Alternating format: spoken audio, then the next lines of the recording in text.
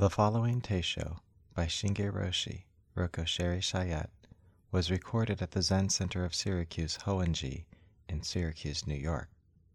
These recordings are offered for free. We welcome your financial support.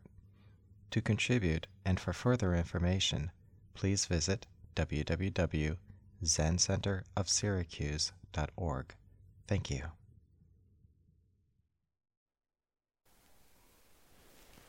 Good morning. Good morning.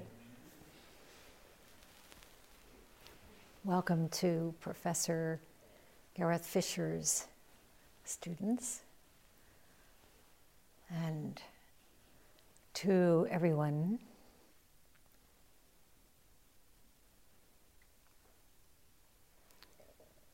It's wonderful to see so many here this morning, to sit together and to support Roko. She had to leave because they are also holding a service today at Plymouth Church.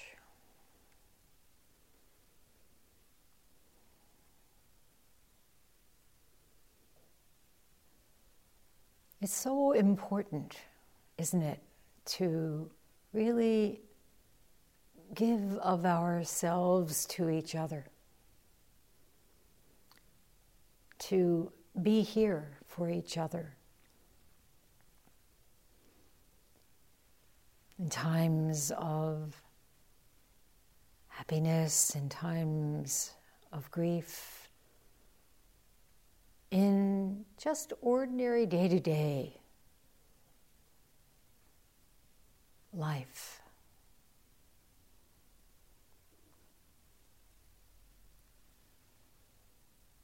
The gathering together that is at the heart of what may seem to be solitary practice is truly life-changing. In Zazen, each one of us is completely solitary, completely alone, and at the same time, all one. You understand, we just add an L. The L is always there.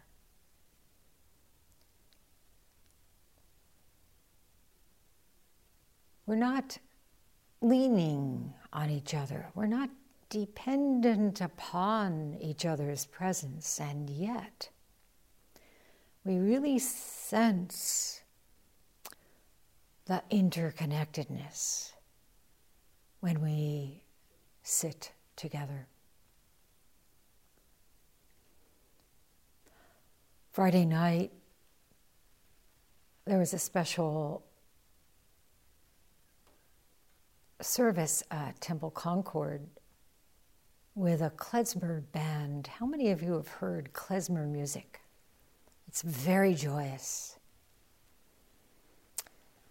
So all of the prayers were sung to the accompaniment of trombone player, saxophone player, guitarist, and drummer. And it was Cantor led the singing. And it was like Jewish gospel. It was really fun.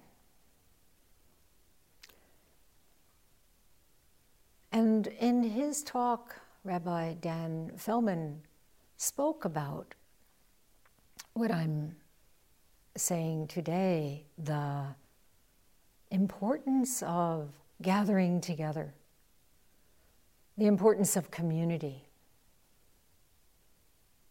Of course, in each hall of worship, as we may say, each zendo, each mosque, church, temple, there is this sense of this particular community, but it ripples outward.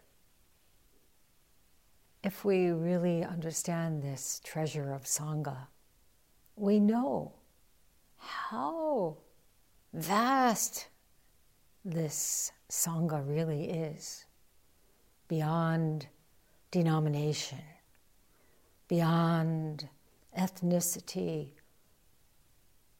color, race, nationality, even beyond what we call human, beyond what we call sentient.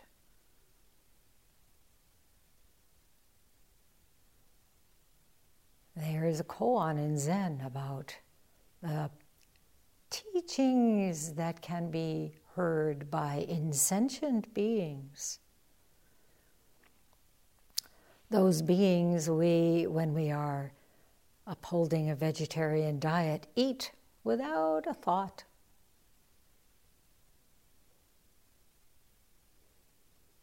How many times do you honor the carrots? They too are preaching this wondrous Dharma.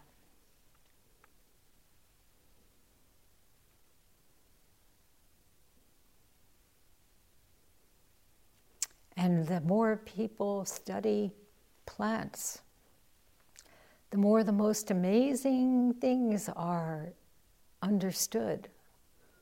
Like they know when danger is coming to one of their fellows, and they try to stick together. They try to alert each other. Oh, somebody's coming with a chainsaw. Better watch out. There are actual physical changes that show that awareness, right? Sure. Scientifically proven, also mystically understood. The mystical and the scientific are not two. Science often seems a little late to the party, but we say, okay, it's proven. Scientific studies have shown what we have experienced.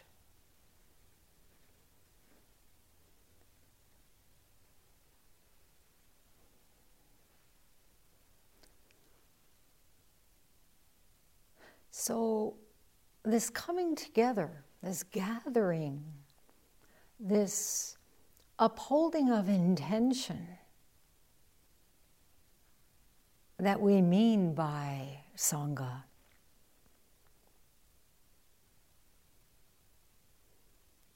is truly a wondrous thing. We too understand intuitively about this connectedness, just as the trees do, the carrots do, the palms. I was just in Florida admiring so many different kinds of trees that we don't see here.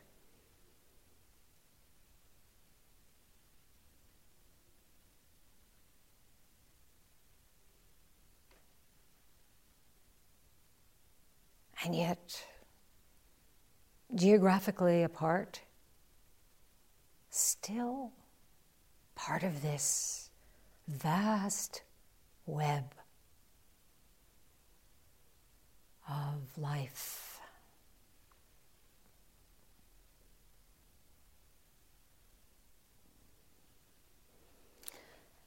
And what's so disturbing in the current political climate is the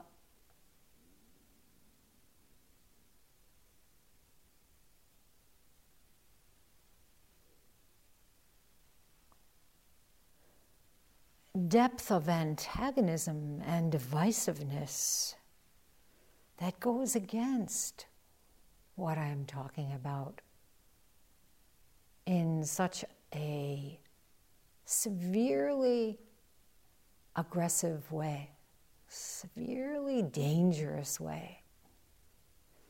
Roko was talking about her mother's trip to Germany in 1939, and at the time admiring the jackets of the Hitler Youth.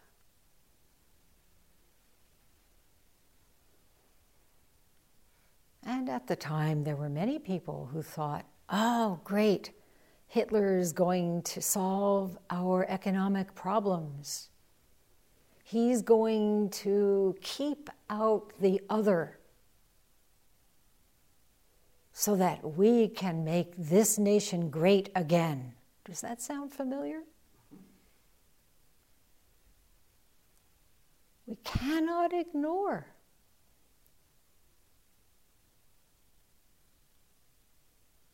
of course, fundamental perspective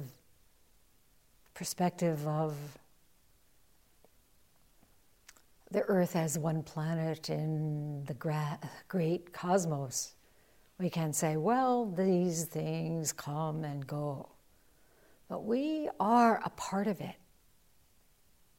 We are interconnected.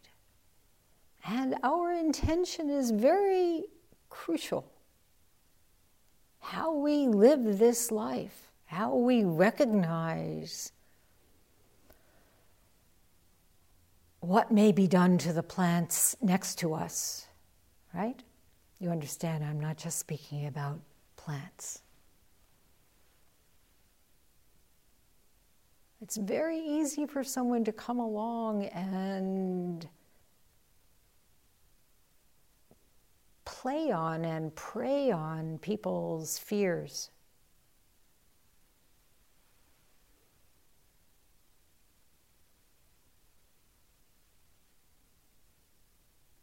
To the point where we get involved in another war, where we put all Muslims in relocation camps, the way the Japanese were put during World War II, internment camps, concentration camps. Someone said, if you don't know history, you are condemned to repeat it. A philosopher said that. Do you remember who? No.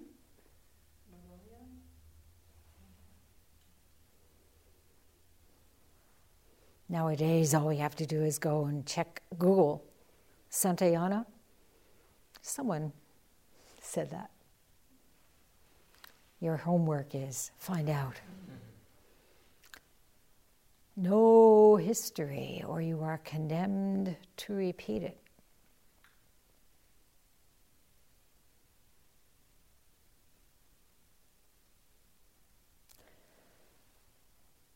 This is a time of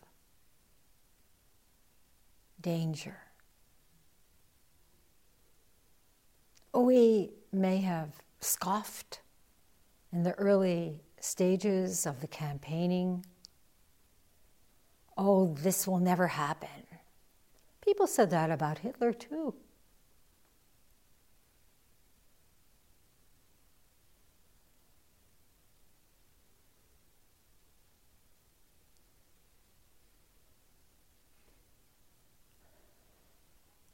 So to come together, to work together, to sit together, to march together, not as Hitler Youth, but as the caregivers and caretakers of all beings.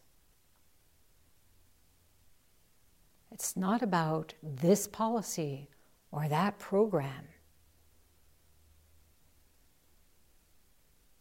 It's about understanding there are no others to keep out.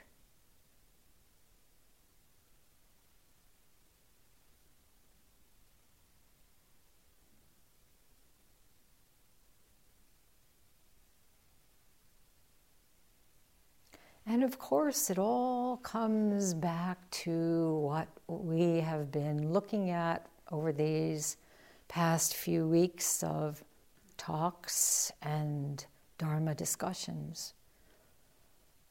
The mind.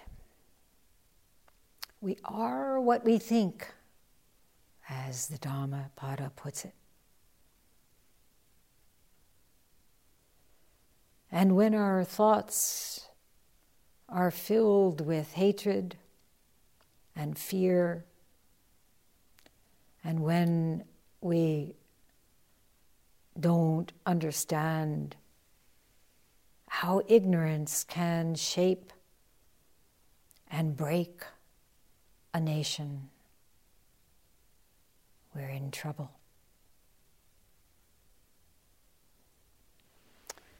So I was reading a new book by Thich Nhat Hanh called Silence.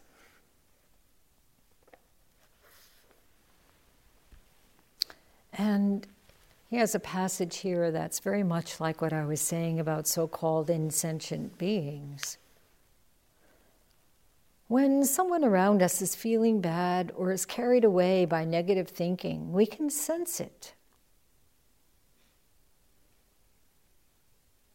Everyone here knows this, right? You're with somebody who is really trapped in a cycle of negativity, and you don't know what to do. You sense it, but how do you break that cycle? Of course, you cannot intentionally tell that person, stop thinking negatively. Doesn't really work. They just get angrier. Nevertheless, we have a responsibility.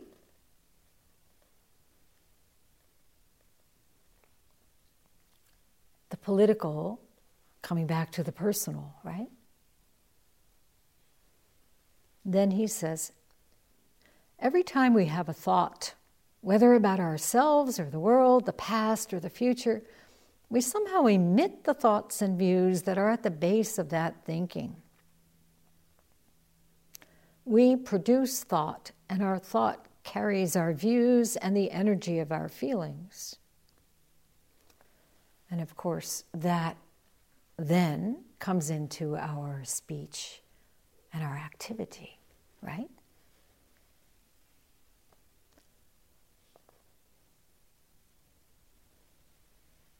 When we get caught in negative thoughts and worries, Thich Nhat Hanh says, it's easy to create misunderstanding and anxiety.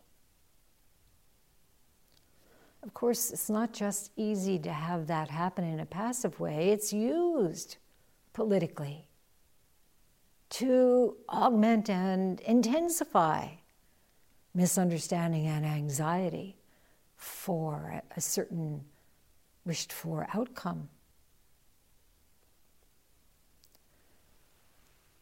So how crucial it is for us to do this practice with all our heart, to change our minds from getting caught in that kind of negative cycle. So that what is emitted from each one of us is the antidote to that poison. Believe this, all right? I don't tell you what to believe. Usually I don't, right? Believe this. Your mind is so powerful.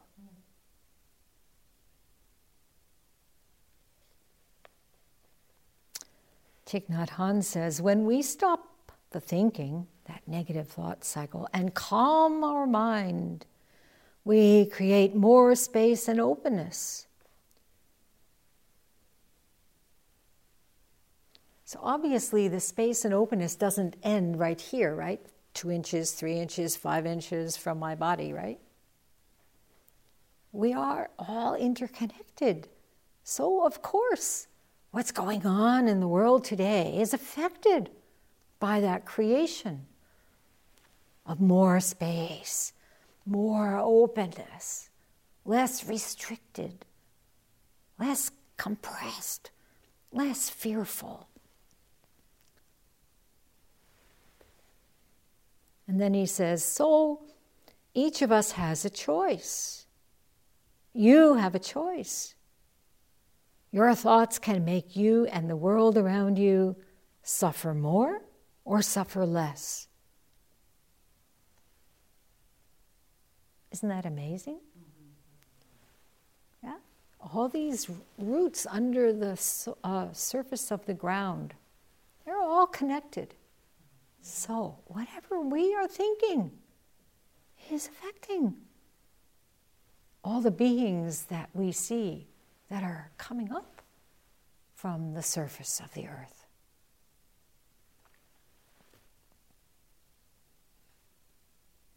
Even the ones we can't see that are circling around all those dead stars. So many beings, we have no conception. There is no way we can have a conception about this truth.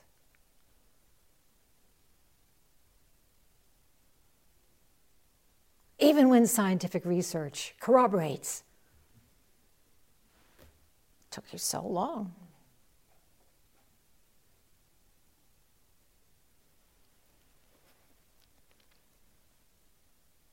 So Thich Nhat Hanh says, if you want to create a more collegial, harmonious atmosphere in your workplace or community, don't start by trying to change other people. But isn't this typically where we start?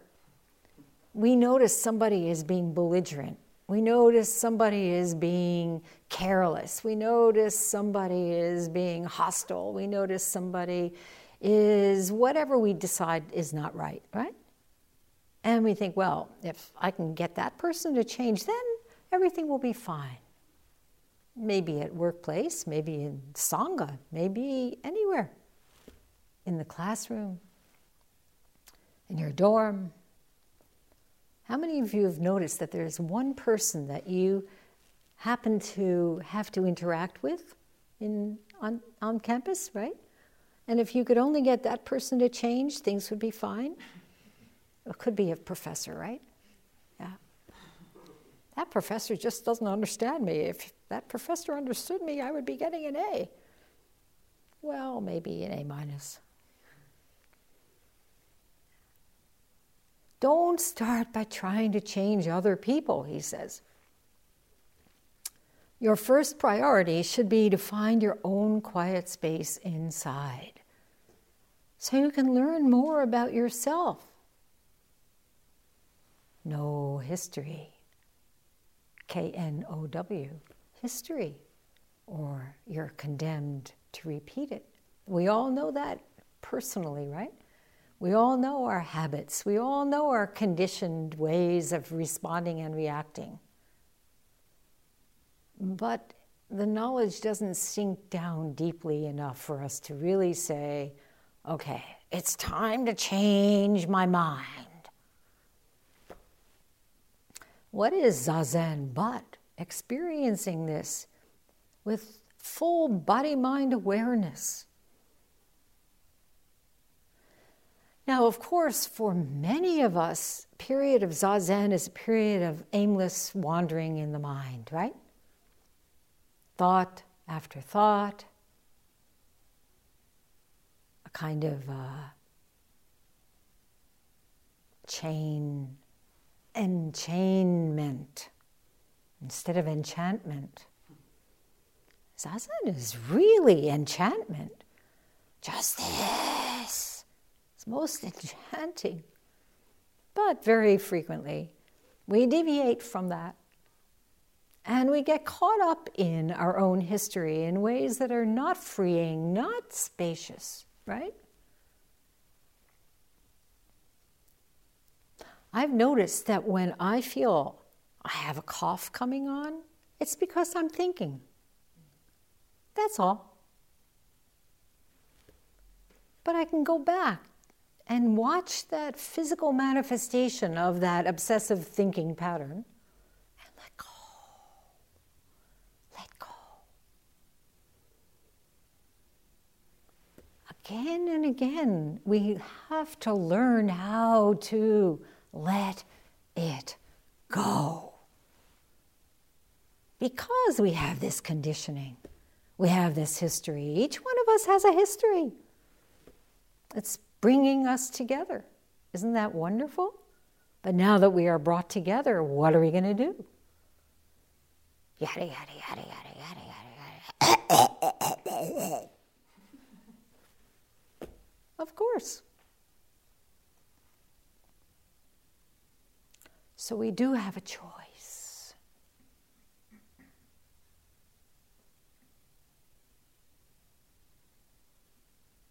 We have a choice to feel kind of self-pitying absorption in our own difficulties, right? Very common. Very common to have this kind of ongoing thought process. Well, if this hadn't happened, if they hadn't done, I'm gonna. It goes on and on and on and on, and there isn't any need to put words there, because everyone's familiar with the feeling. But the words definitely grab us and produce new words. This is the whole thing about what thinking does, what your absentness is, absent-mindedness does. Being elsewhere. It may not seem like such a big deal to be absent during any one particular moment of zazen, but I think it is a serious matter, and one in which we ourselves can change. I can exhort you to do so, but you have to really be willing to make that choice. Because after all, it seems as though you're not hurting anybody by engaging in this thought process. But the more we look at things this way, the more we see this interconnectedness. Every body, every being, every sentient and insentient thing is affected. So, of course, if we look at it negatively, we're kind of spraying all this negativity all around us when we don't take zazen seriously. Wander on, but look around.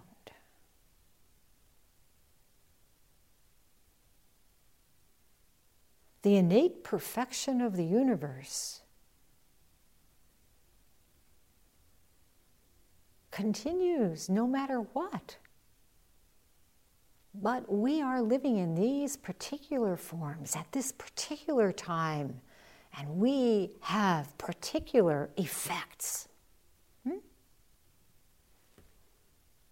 It's a very interesting paradox, isn't it?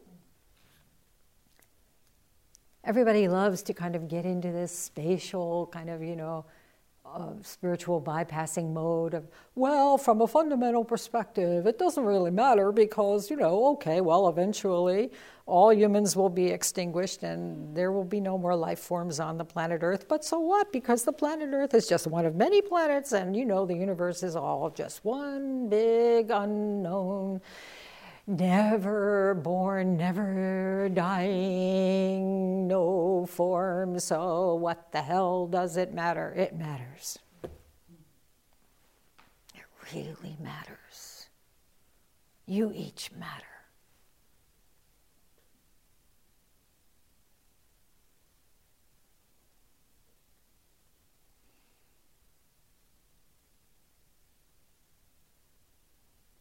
I'll just finish with a small rest of this paragraph by Thich Nhat Hanh that I've been kind of riffing on. So I think the last thing I read from him was, don't start by trying to change other people, right? Okay, here's the rest of that paragraph. Your first priority should be to find your own quiet space inside so you can learn more about yourself. This is the no history part. This includes getting to know and understand your own suffering. Not in the way of getting stuck in that cycle of guilt, blame, and recrimination that we often find ourselves swirling around in, but in the sense of truly knowing yourself, as Socrates put it. What is this self anyway? What's it made of? Who am I really? Then he says, when your practice is solid, by that he means when you can see the way your mind is engaging your moving away from this present moment into this kind of wandering and self-absorbed shutting down from the present moment. He says, when your practice is solid and you've already harvested some of the sweet fruits of getting to know yourself, you can consider ways you can make more room to bring silence, deep looking, understanding, and compassion into your work and your community. So we have this opportunity. Each one of us has this opportunity. We can take it or we can ignore it.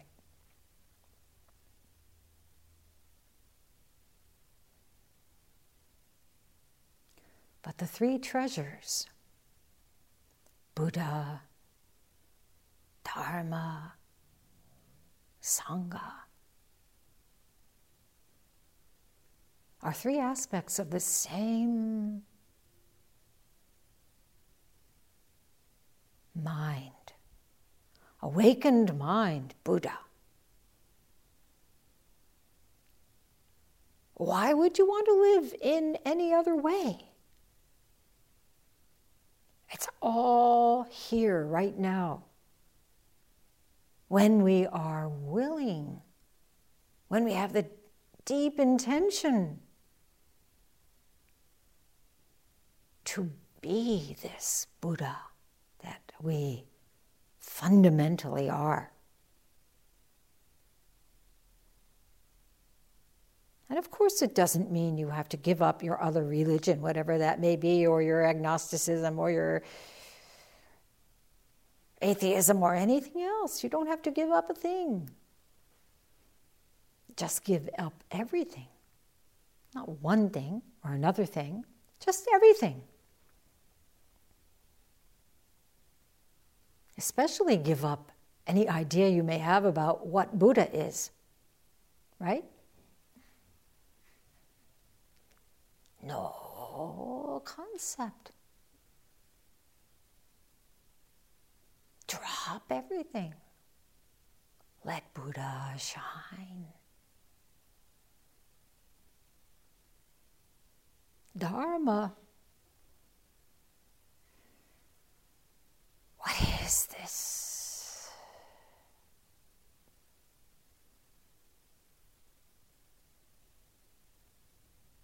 What is this awakening from ignorance? What is this being in total harmony with every aspect?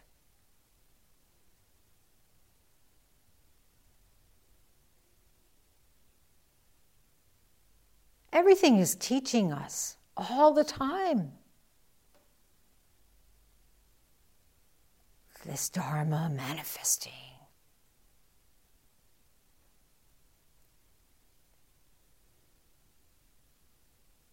Whenever we feel out of sync, whenever we feel something is difficult to comprehend or accept, that is teaching. Come back to the essential oneness of being. Don't get so scrambled up about this aspect or that.